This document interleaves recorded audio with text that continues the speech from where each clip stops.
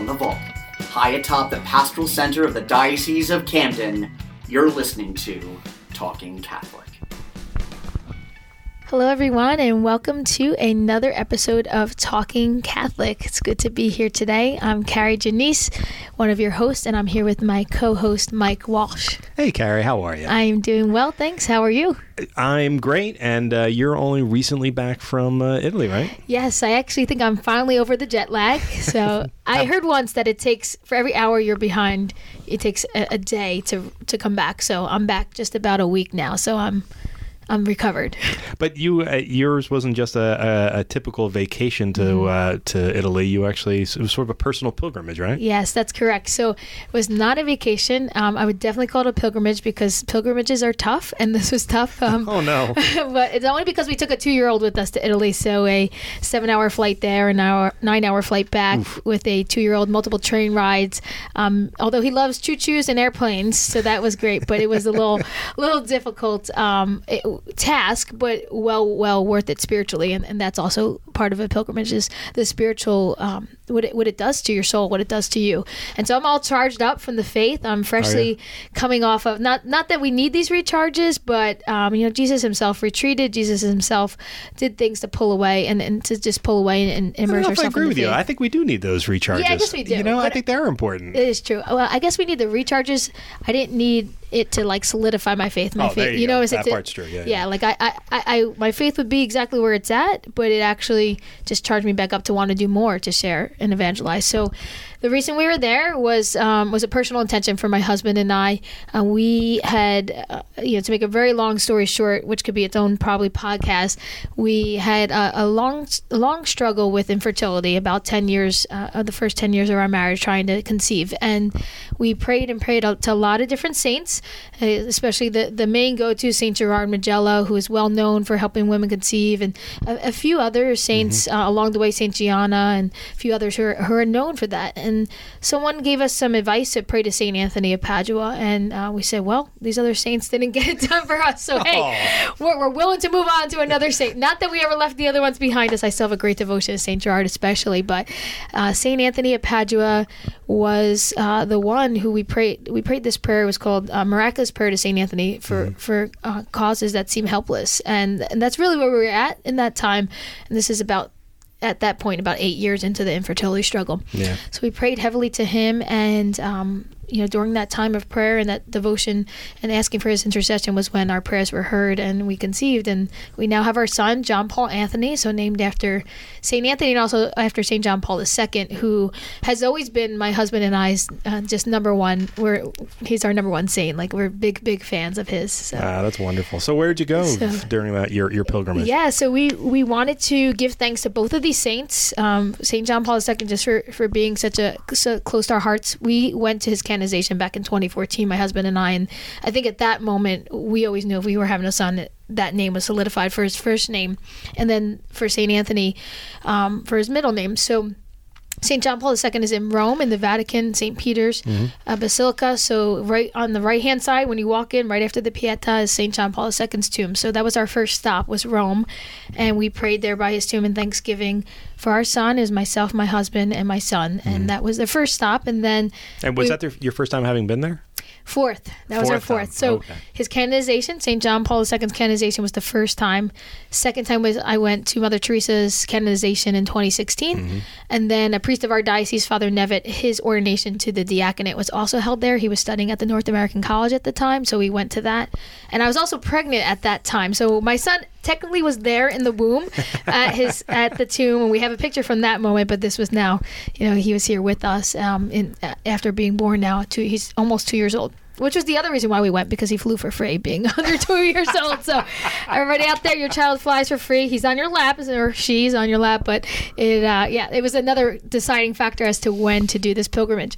And then we moved on, traveled north from Rome to Turin, which we went to where St. John Bosco is in Turin, also Blessed Pier Giorgio Frassati. We saw his tomb, and we saw the Shroud of Turin, where that is kept, and many other beautiful sights. The Alps in Turin were gorgeous to just view. we moved on from there to Padua. And in Padua, of course, was St. Anthony's tomb. Beautiful. The Basilica of St. Anthony's. It's just tremendously beautiful. Yeah. And then from there, we moved on to Venice to fly out because there's an airport in Venice. And St. Mark is also, the Cathedral of St. Mark is there as well. So we went there as well. And so several other, actually, saints along the way, their tombs, St. Luke's, St. Jacinta, or not just Jacinta, who's a patron saint of Turin, and many other saints. So it was cool. We really had a great time. And you had a little stowaway too, right? Didn't you bring a seminarian with you or a transitional deacon with you? We had somebody. Yes. So the other deciding factor in the timing to go was Deacon Peter Gallagher, another seminarian for our diocese who's studying at the North American College. Currently, he's in his last year. He'll be ordained a priest, God willing, this June. He was on break. So they take their finals the beginning of February, and then they have a 2-week break. As long as they don't spread out their finals, they have an option to do that. But he got his all done, and he had a 2-week break. So the second week of his break, he spent with us traveling north from Rome. He met up with us the second day of Rome and continued on. So he was there on the train rides with us and everything else. So he stayed in the same cities that we stayed in. My husband and I stayed together, and he stayed in a separate location, but each morning we would meet up and travel on our ways. And he was very knowledgeable too, of course, of the language, which was a big help, but also very knowledgeable for him of just the different saints and what he knew about them in his studies, some of the different things he could point out to us. It was nice, like having your own personal tour guide with you. I was actually thinking about that because you put him to work a couple of times too. You for anyone who would like to see more of Carrie's pilgrimage to Rome and the north of Italy, if you go to her YouTube page, her show YouTube page, Youth Ministry Insights, on either Facebook or Instagram, you'll actually see a lot of the videos from her trip, and they're outstanding. And your husband, by the way, was delightful in all the ones you had. Oh, that's great to hear. He was really cute, or he was really good. And then your son was very cute. He was almost on point every single time. Yes. He went sideways a couple of times. Yeah, and you hear him in the background of some of the ones as well. He might not be pictured there, but you hear him sometimes. But it was really great. It was for me, sort of being able to watch from afar, who has never been to Italy in any capacity. So I get a lot out of seeing other people's travel logs when they travel like that. So it was like I was a little bit there with you and seeing these moments in your life, and you're very open about a lot of the trials and tribulations you've been through, particularly when it came to motherhood. It was really touching to see just how moved you really were being out there. Also, how in terms of your I'm a PR guy, your delivery was outstanding every place you went to. But your conversations with your husband and with Deacon Peter were really great and very informative. So I really appreciated that. Well, thanks. Yeah, we when you travel like that, especially in the faith, and we call it a pilgrimage. Using social media to be able to share that with others. In the past, when I've gone to Italy and other places, I'll post pictures, but this was the first time doing video for me.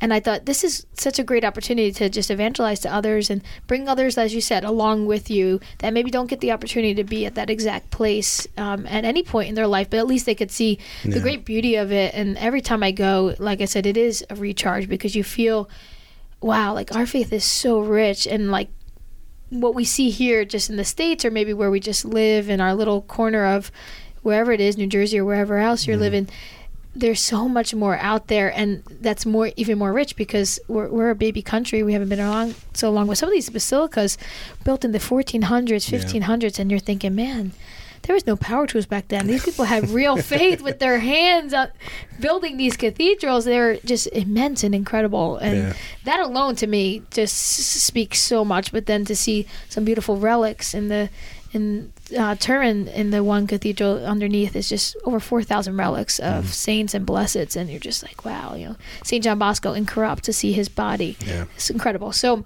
these moments of faith, they are really what truly just keep me so connected in so much depth to who I am. It really does help shape my faith in a really deep way, and to look back and see, wow, those 10 years for us, as difficult as they were, as I call them, they were my that was a big cross for me. And now we're in Easter Sunday forever with our son, and to look back and say, wow, we got to give thanks for both that cross and now what we have, and it's great. And then to see him running through the basilicas, and there was one of the fathers who was there. He was a Franciscan, so he had his oh gosh, I can't think of the word. Their rope where the cincture on. Excuse me, his cincture. And my son's there playing with it, pulling on his cincture, and he's just playing along with him. And I'm like, this is what this trip was all about. You know, it was great. Yep, that's really wonderful. I genuinely, truly enjoyed it, and I hope people, if you haven't considered a pilgrimage of your own, whether you go with a big group, as actually the Bishop of Camden is on a big pilgrimage right now. We're recording this 2 days before Ash Wednesday. He's on a big pilgrimage right now to the Holy Land and to Assisi and Rome, along with about 56 members of the diocese. And actually, if you want to see those videos that are being hosted by one of our other YouTube hosts, Donna Ottaviano Britt, you can go to her Facebook page, Diocese of Camden, Office of Discipleship and Leadership, and see a lot of the travelogue she's put up. Actually, I think you inspired her, as a matter of fact. She told me fed up. She's like, how am I going to compete with Carrie? Oh, she's doing a phenomenal job. She really is. She surpassed me. I laid the groundwork, and now she's just running with it. I got to admit, that was pretty nice. But the two of you together actually did an outstanding job. So if you've never been on a pilgrimage, like I've never been on a pilgrimage, I hope that you'll see what both Carrie and what Donna and others have done very recently. And the people that I know that have been on pilgrimage have been really moved by them. It's just a great opportunity, and and as everyone says, and you kind of alluded to this at the very beginning, it's not a vacation. It's oftentimes very physically demanding. It doesn't necessarily have to be walking the Camino, but 500 miles. But it is still a lot of moving around, getting up early in the morning, and being out all day. Yes. Though if you go with our Vicar General, who runs a lot of pilgrimages in the diocese, he does make sure you're well fed. I've gotten lots of positive feedback about the food. Listen, when you're traveling, you need to eat, because there's some really great food out there, especially in Italy. We had gelato every day, if not twice a day, which we loved. And actually, on that point, we're going to transition to what our topic is today, where we're actually going to talk about Lent and the things that we're giving up things. So no more ice cream. That's right. So we actually have a special guest with us today, a rarity. This will be the first time that a priest from my parish has appeared on any of my Talking Catholic shows, the podcast, the YouTube shows, anything like that. So we have with us the administrator of St. Bridget's Parish in Glassboro, New Jersey, Father John Rossi. Thank you for being here, sir. Thanks. Great to be here, Mike. No, it's good to be here with Carrie, too. Yeah, it's so glad to have you here. Everybody likes to be here with Carrie. Nobody cares about me. Everybody loves Carrie. Matter of fact, when we talk about getting guests nowadays, I always go, Carrie, you ask, because they'll say yes to you. You might say no to me.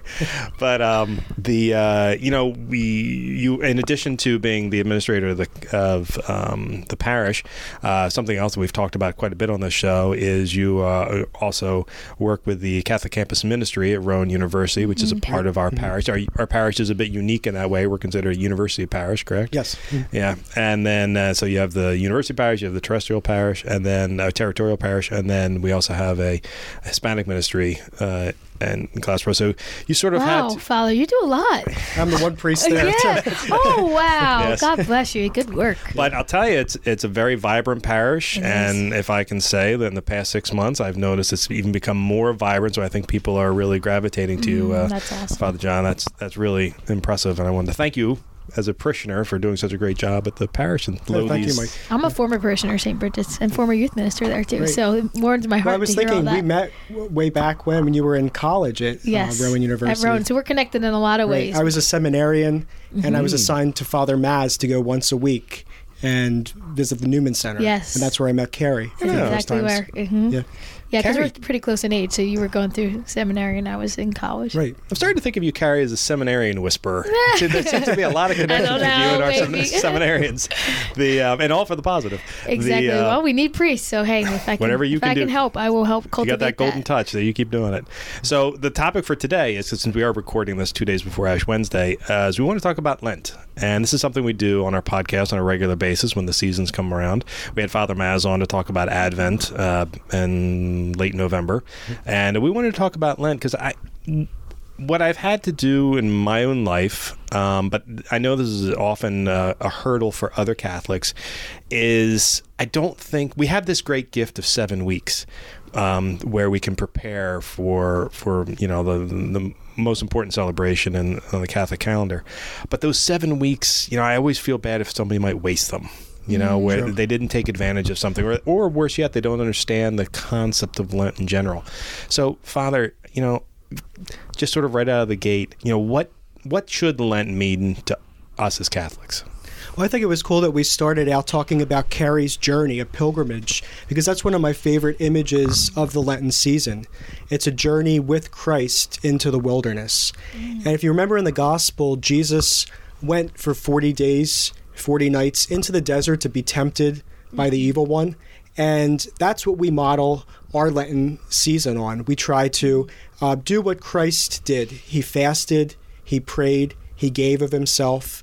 And this is the time for us as Catholics to participate in 40 days, a journey towards Easter, towards renewal, towards new life. Yeah, it's so true.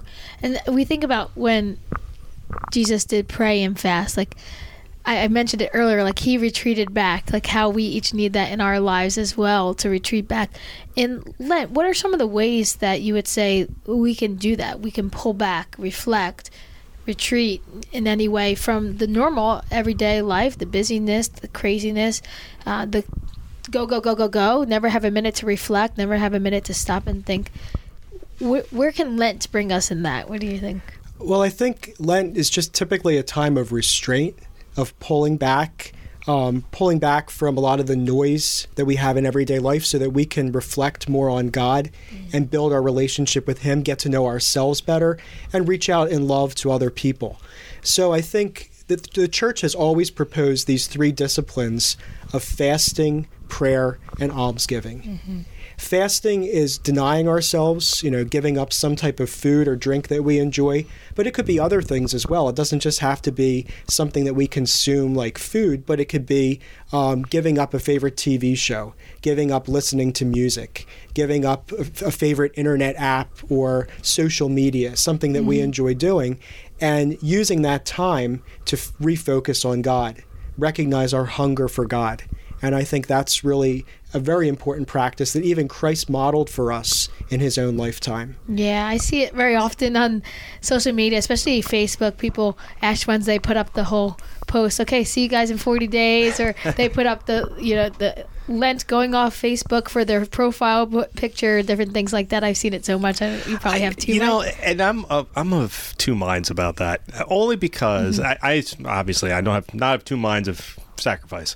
I'm of two minds about giving up social media. Maybe it's because I do PR for a living nowadays, but I get so much out of I know there's a cacophony of information and we're living in divisive times and sometimes a lot of stress and stuff like that, but I take great joy in seeing the successes of the people in my life. And because I have a very busy life, sometimes I can only communicate with people via social media, so I hate to give that part up. However, I do that. I'm of that mindset too. I never give it up. Yeah, I never give up social media. I feel like it doesn't take over my life. It just adds a little joy to it. Right. And I'm the same way. But it's a balance, because there are people that are in balance, which is probably those ones that give it up. But every year I have, and I don't want to make this just about, Lent is giving something up. Right. I know that's an important element of it, but it's in many ways a smaller element as opposed to all the other elements of Lent. But since we brought it up, I have been struggling with an idea of what to give up for Lent. And just listening to you talk, Father, I realized, I'm giving up Netflix because of late recently I have been spending way too much time binge watching on Netflix late at night, like 10 o'clock. I should recommend this to my husband too. No Netflix. Yeah.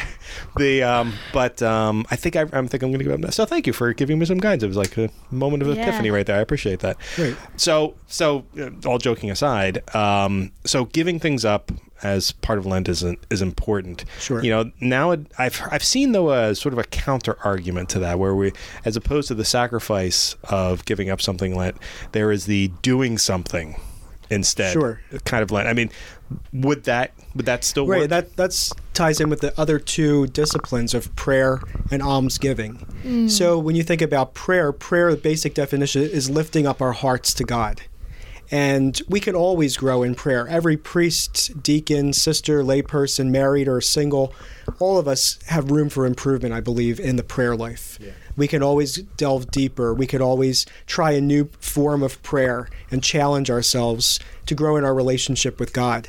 So I would really encourage people to try different forms of meditation, get into spiritual reading, pick up the Bible. I think a lot of people neglect reading the Gospels and getting to know who Jesus actually is through those stories of Matthew, Mark, Luke, and John. Yes. And it's powerful when you really take some quiet time. Instead of watching a show on Netflix, go into the story of Jesus. Delve into that. Put yourself as a character in the story. Imagine it. And then meditation is taking from that, thinking, what does this mean for my life today? What am I going to do about it? So I really think prayer with the Bible is key and a great way to grow in our prayer life during the Lenten season. Almost like a Lectio Divina, as you mentioned here, putting yourself into the story and imagining it. Right. And now that's really the key to understanding other great prayers for Lent. For example, the Rosary. The Rosary is based on all biblical stories.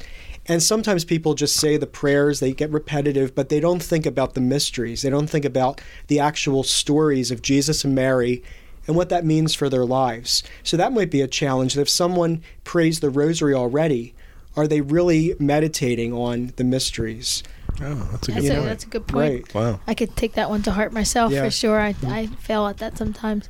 And another great example of biblical prayer is Stations of the Cross. Oh, yes. All of those, the 14 stations, are based on Jesus' journey to Calvary. Yeah. And we can take so much food for thought from that. Right. And it's very moving. There's been a lot of conversions through people who have participated in the way of the cross and realize how our sins put Jesus through that. And real repentance is saying, I'm so sorry, Lord, for doing this to you, and I want to avoid sin in the future.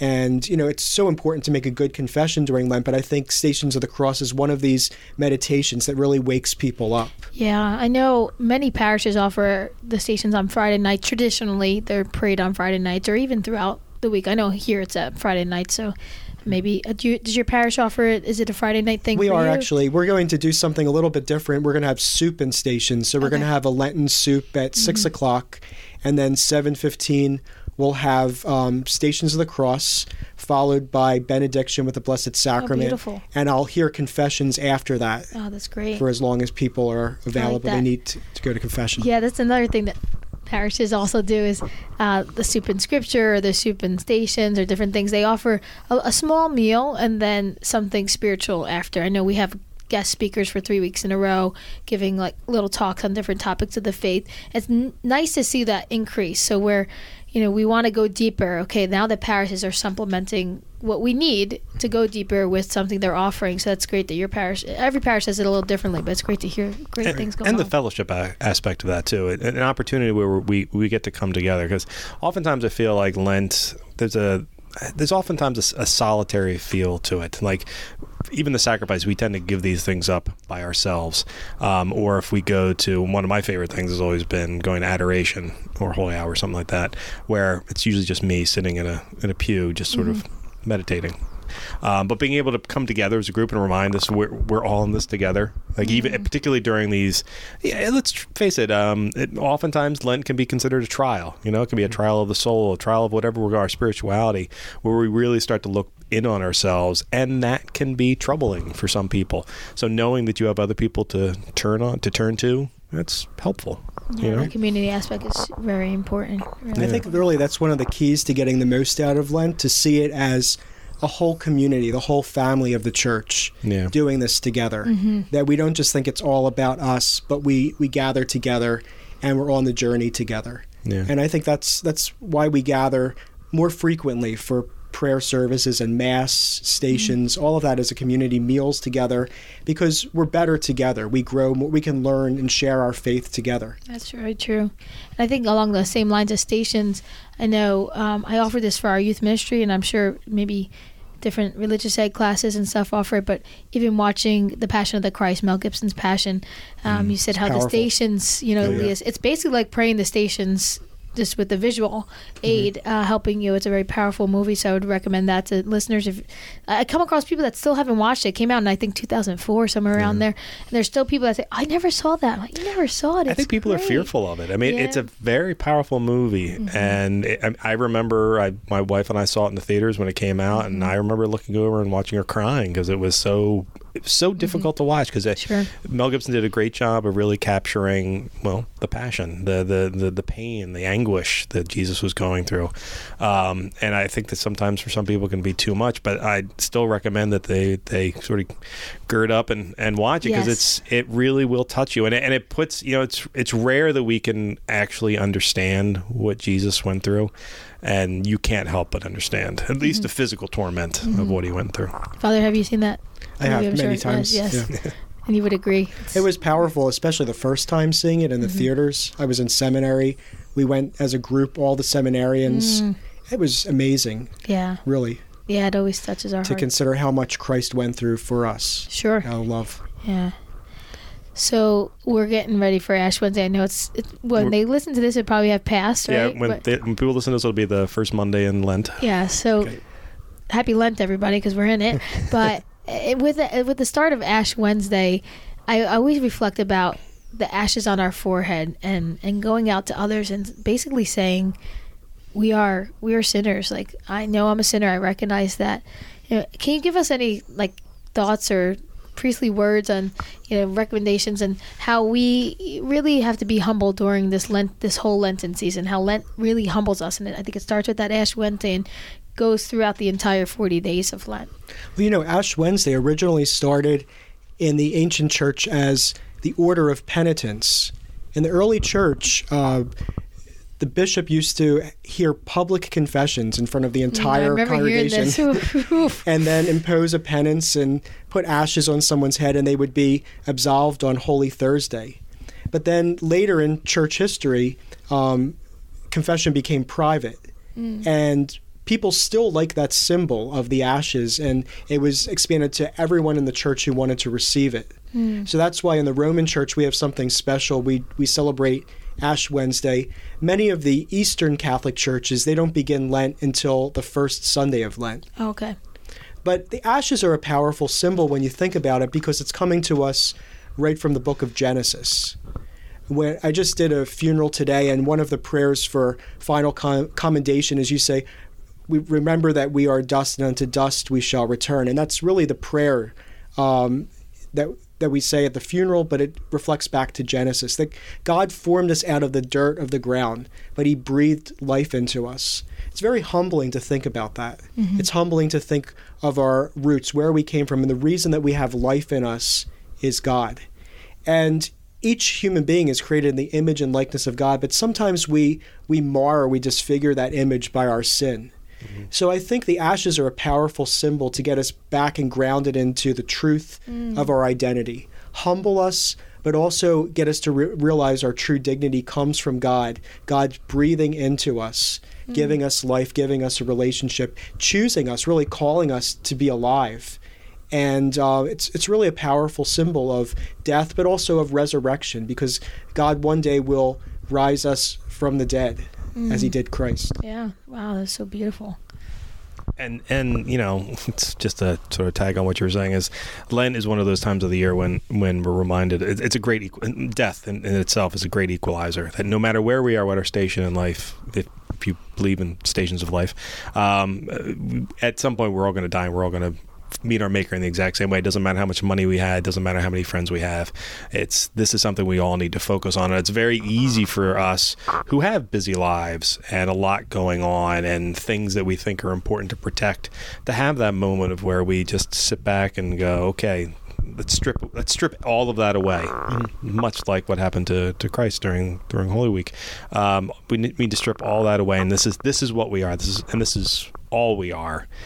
forget about all that other stuff, which I think is easy to forget, you know? And particularly in a time when there's so much stuff going on to distract us, like Netflix or, you know, or baseball season's gearing up, or our kids and the spring play going on, or in baseball, you know, Little League baseball starting, all that kind of stuff. It's so easy to be distracted. And Lent is this great gift to focus us back again on our spirituality. Yeah. You know? Yeah, I feel like so much comes out of Lent. Like, I actually look forward to it every year. I get excited. A lot of people are like, oh no, it's Lent. I was just on a retreat this weekend, and I was like, That's when all the guys, fun stuff in the church happens. Right, you know? I know. I mean, honestly. I live for Holy Week. Personally, I love Holy Week. But in you know, saying Ash Wednesday was coming up to at least my ministry that I had this retreat this weekend, they were like, what? No, like dreading it. And I'm like, guys, this is the best part of our church calendar. This is great. This is what it's all about. Did you remind them that they do get Mardi Gras before Ash Wednesday starts? Everybody gets eat, drink, and be merry the day before. Little Fat Tuesday coming up. Exactly. And then, yes, back on Ash Wednesday. But think about it. When you think, like, a lot of my childhood favorite memories took place during Lent. And I know it sounds weird because we're talking about what a somber time it is, but everybody loved getting their ashes. While it may not have been the most fun thing to do, I still remember clearly my first confession when I was a kid, and every confession I ever went to in school, and trying to figure out every confession. You remember every confession? Wow. I was there a lot, but I try to forget every confession. No, but like anyway, but I remember him clearly, and I remember, you know, being in school and like, okay, well, which priest because there'd always be like 7 priests there, and like, all right, I got to get in that line because I know that priest. I got to go to this priest over here.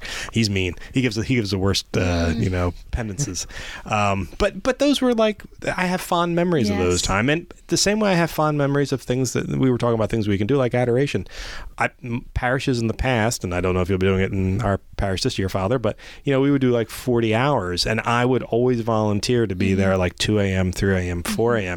And they've always been the most powerful spiritual moments, meditating wise anyway, spiritual moments for me, where I was just, it's so quiet and it's so warm, well, slightly cold, and dark. And I'm at that time, there was no separation between me and Christ. And it was like, those times have never appeared in anything else, but they're incredibly powerful. And that's not to assume that'll be powerful for everybody, but this is the time of year when we get these opportunities. Yeah, you know? Definitely. How have you, as a priest, Father, have you seen people's reaction to? Well, I always, let's start with Ash Wednesday again, because it really always amazes me working in the church how everyone comes out for Ash Wednesday. Like, everyone loves their ashes, no matter if they're a Sunday Catholic every Sunday, or if they're just maybe on the periphery of being a Catholic and just kind of checking off a few boxes. But they people love to get ashes. So Lent, starting with Ash Wednesday going forward, how is it as you a priest, just seeing people's reaction to this time of year? Well, I think Ash Wednesday is definitely a real day for evangelization. Some people might not go to church throughout the year on Sunday, but they know they have to go for Ash Wednesday. And it's not even a holy day of obligation. It's not. It cracks me up. But they love that symbol for some reason. They love also getting the palms on Palm Sunday, which are burnt and then used for ashes the following year. So there's a connection. It's an interesting connection. I'm not sure what the mystery is to that. But it is good that when people are there, we have to make the most of it. We have to challenge them and tell them the truth of the gospel. I think the gospel on Ash Wednesday is so powerful because Jesus is saying in that gospel, he's talking to the Pharisees of his day, and he's saying, it's not just about externals. Don't just go onto the street corner to pray. Let everyone see that you're praying. Go to your inner room and pray. Don't blow your trumpet when you're giving alms or giving fasting, to the poor, or when you're fasting. Don't skew your fists, which I think is kind of ironic because we put ashes on our heads I know. when we go to fast. But I think we have to be joyful when we're fasting. I think that's what Christ is telling us, not to be real miserable. You know, there's that expression, hangry. Yes. People get hunger and angry together. Yeah. And that's a shame. That happens to some people when they're fasting on Ash Wednesday and Good Friday. But we don't want to fall into that trap. We want to focus on when we give up, we do that joyfully, we keep it private. I don't like to share, for example, too much of what I'm giving up for Lent. When I was in Catholic grade school, the sisters always told, that's personal, that's a secret, don't tell other people, that's between you and God. That's good advice. And God rewards you for that. You know, when you keep that between you and God, and you go to your inner room and you pray, and you don't have to make a big show, but Christ is always looking at our hearts. What's going on inside of us? That's where the transformation, the change should be happening. And the best Lent is if we can challenge ourselves, and if I can challenge people who come on Ash Wednesday to consider that it's not just that external of the ashes on our foreheads, but what's going on inside our hearts. Yeah. Are we giving our hearts more to God? Are we loving others in our lives more and more? That's the true challenge. Yeah, that's really great advice for everybody, for sure. I'm curious, in your own priesthood, you don't have to tell me what you're giving up for Lent, but like, what do you do to sort of spiritually prepare and spiritually live through Lent? I mean, I know what lay people do as a general rule. We're fighting our whims to go binge watch Netflix or something. But what about you? How do you handle the preparation of Lent? You know, I think a good Lent is one that you think through and you have a plan for. Some people, they hold off, they don't know what they're going to give up, and they wait, and then they end up doing nothing. But I think even now, before Ash Wednesday, we're here on Monday before Ash Wednesday, I'm already starting to think, what am I going to do to make the most of Lent? And I think if you don't have a plan, it doesn't happen. Yeah. If you don't put time on your schedule for God, it's not going to happen. Sometimes people think of whatever leftover time I have, I'll give that to God. But if you make God the priority, number one, and all the other events in your schedule are around that, that's going to be a great Lent. Yeah. So I think that's what I try to challenge myself when I get up in the morning and think about what's coming up in the week ahead, the month ahead, the 40 days of Lent. I really want to plan well.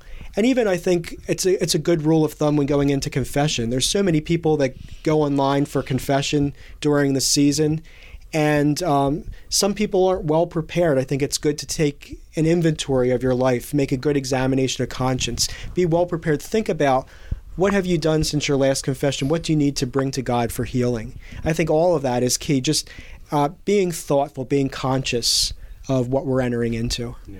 Yeah, that is true. And that really goes for anything in life, being prepared, but especially in the spiritual life. I mean, we're talking about our souls here at stake, so we would really want to be prepared and to go deeper and to get the most out of it. That makes total sense. Sure. Otherwise, we just stay on the surface. It's all superficial. We're checking off things, but it doesn't make an impact on the heart. Yeah. You know?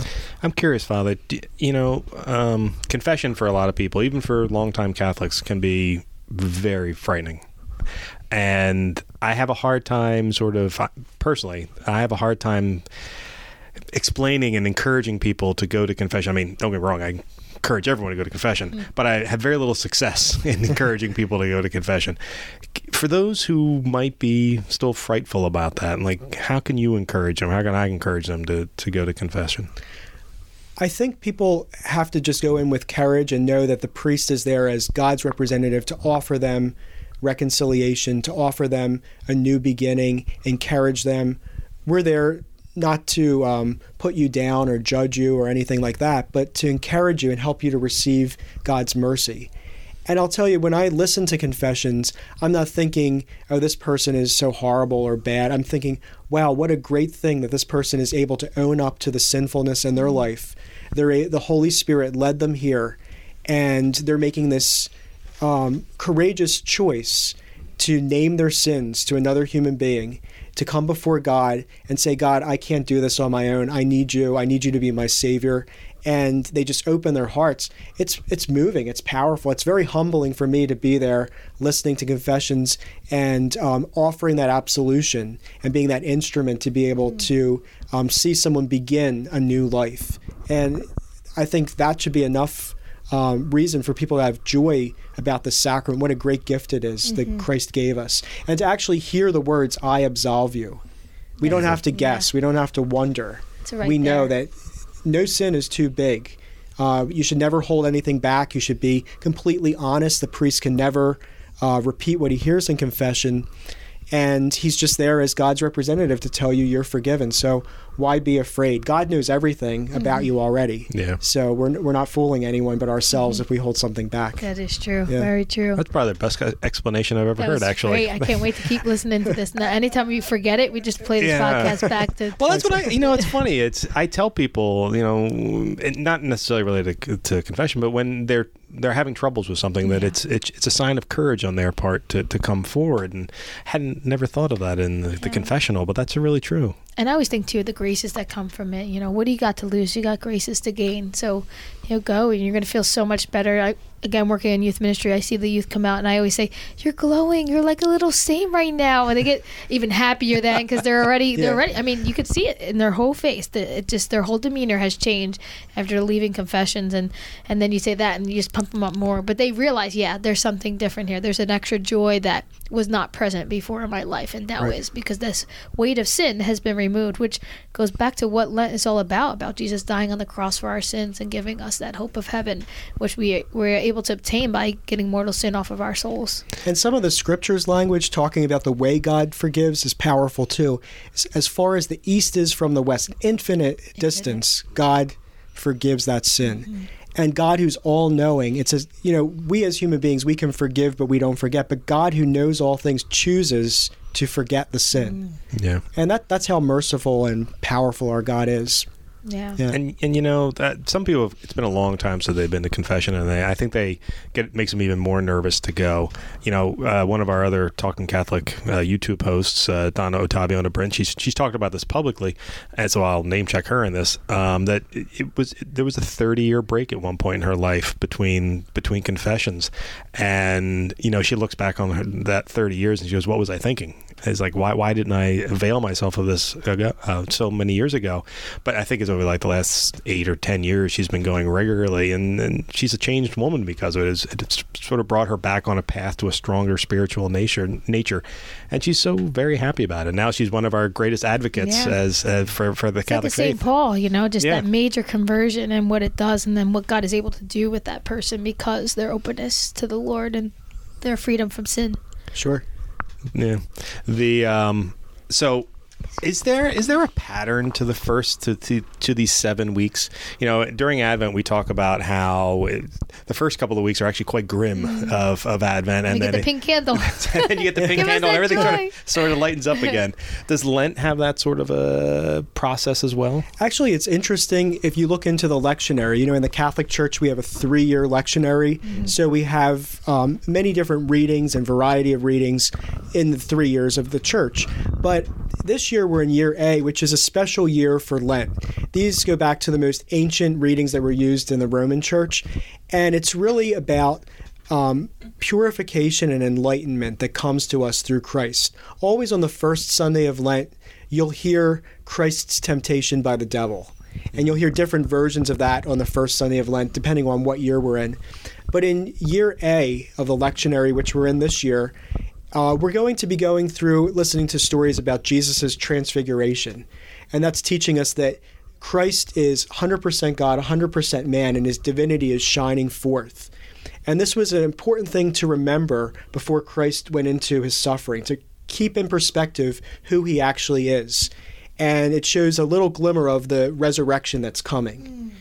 Then we go forward, and we're going to hear stories about Jesus' interactions with different people that he healed, dramatic, life-changing experiences. For example, Jesus' encounter with the woman at the well, the Samaritan woman, and how he dialogues with her, he challenges her, he knows about her life, and she has that conversation with him.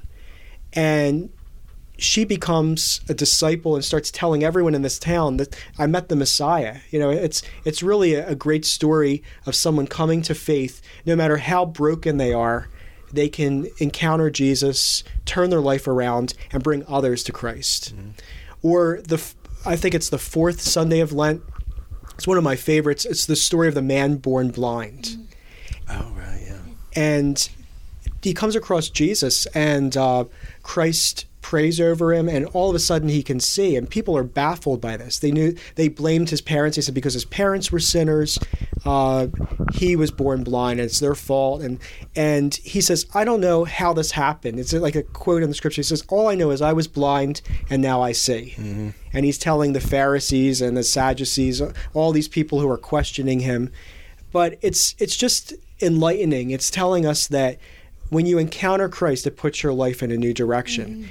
And see, the readings in Lent, we're getting the catechumens, the people who were getting ready to become full members of the church. They get baptized, confirmed, and First Holy Communion on Easter.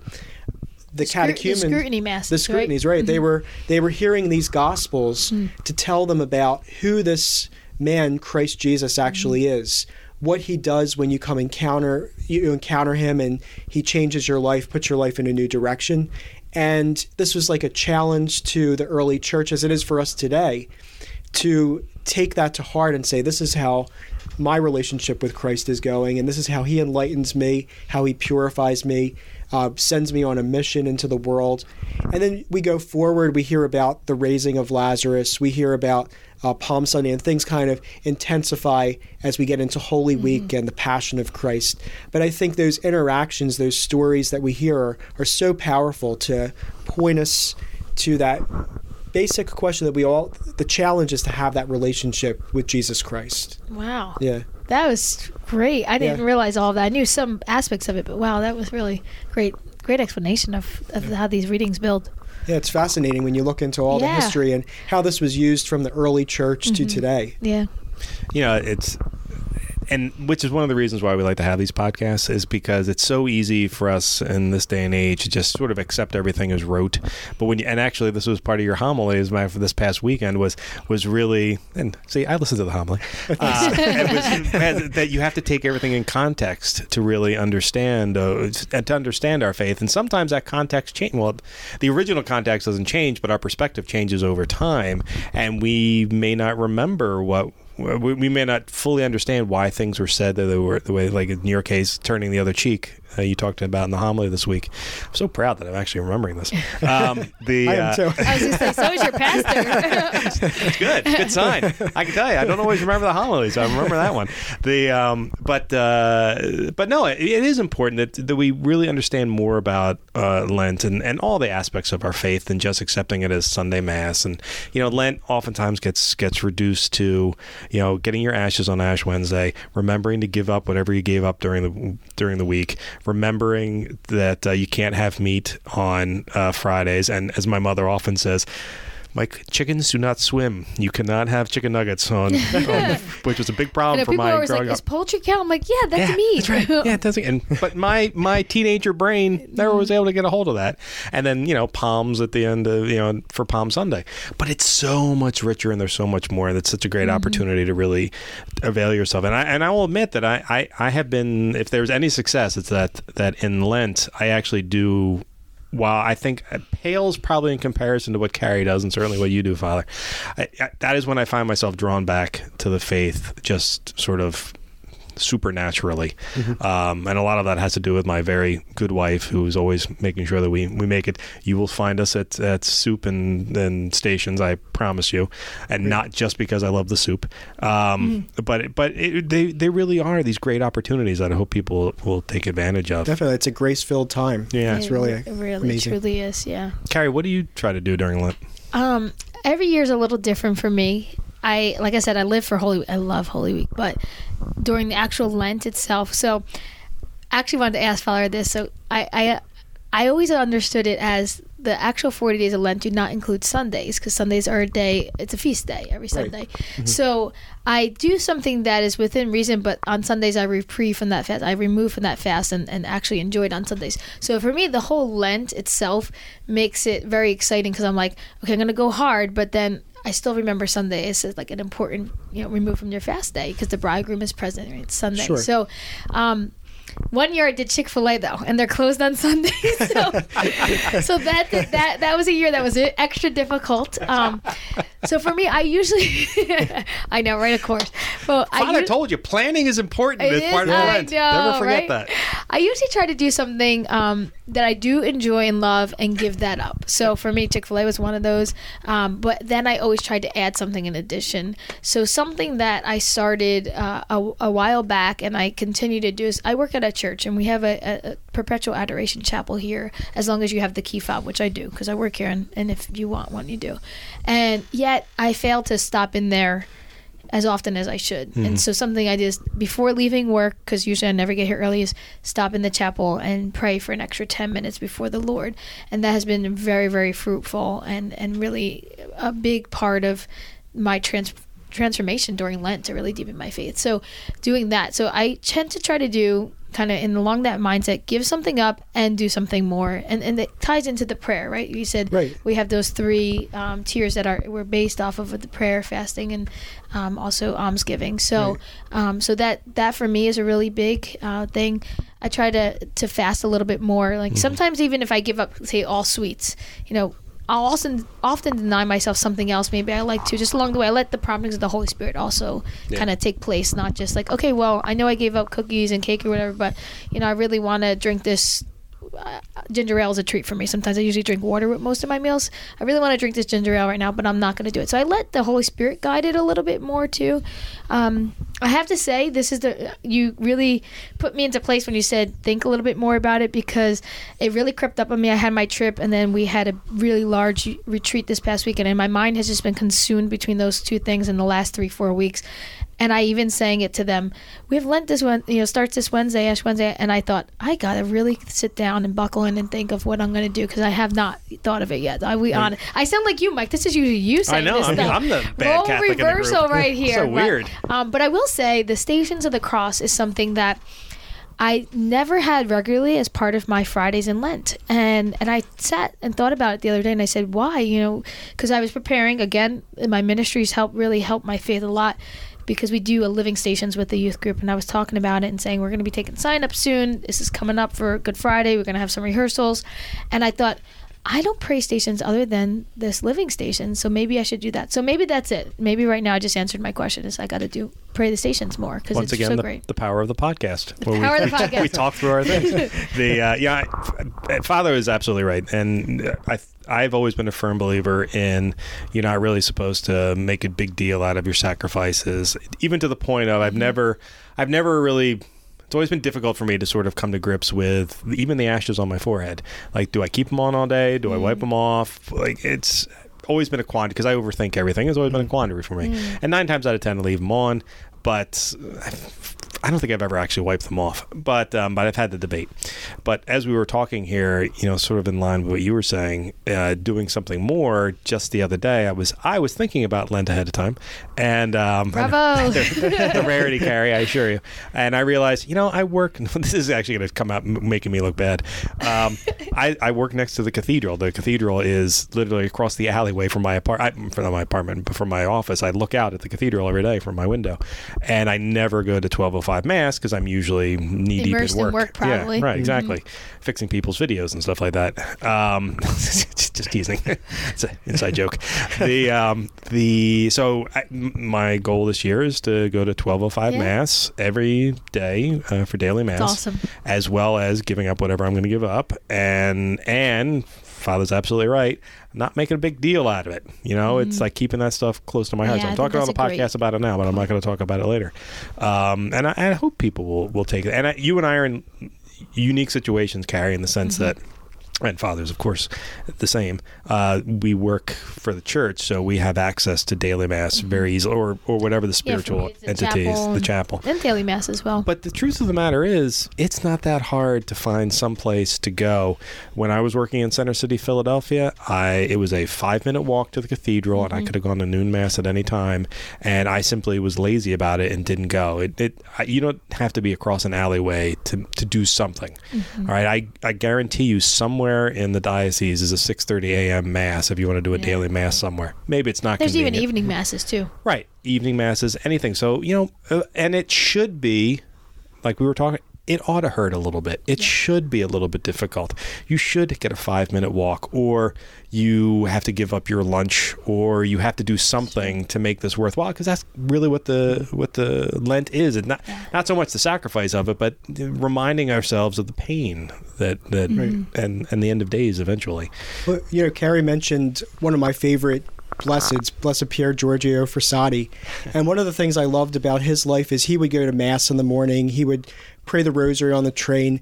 But he said on Friday, I repay the favor. Christ has visited me in Holy Communion. I'm going to repay that favor by visiting him in the poor and the sick. Mm-hmm. And he would spend Fridays going around visiting the hospital, visiting those people who were hurting and they were lonely, and they just needed someone to be there. Mm. And at his funeral, so many people, just the poor, the sick, all the people from Turin came to that funeral. The family was shocked because he did all that very low key. No one knew. No one knew all the good that he was doing, but he saw Christ in the poor. So I think Mike made a good point about giving. I think reaching out to people who might be all alone. Mm. A phone call goes a long way. Maybe visiting even a relative or elderly person. Mm-hmm. That could be a Lenten way of giving. It's a work of mercy too. Yeah. And to really plan that too. Like as we schedule our prayer, schedule our visits to the poor, to the sick, to the homebound. I think that's so key to encountering Christ in this season as well. Well, Father John, this was a great episode. This is wonderful. It's actually one of the most educational ones we've had in a long time. So Father John Rossi of St. Bridget's Parish in Glassboro, New Jersey. And thank you very much for being with us. Thank you, Mike. Thank you, Carrie. God bless everyone. Thank you for making it happen. God bless everybody.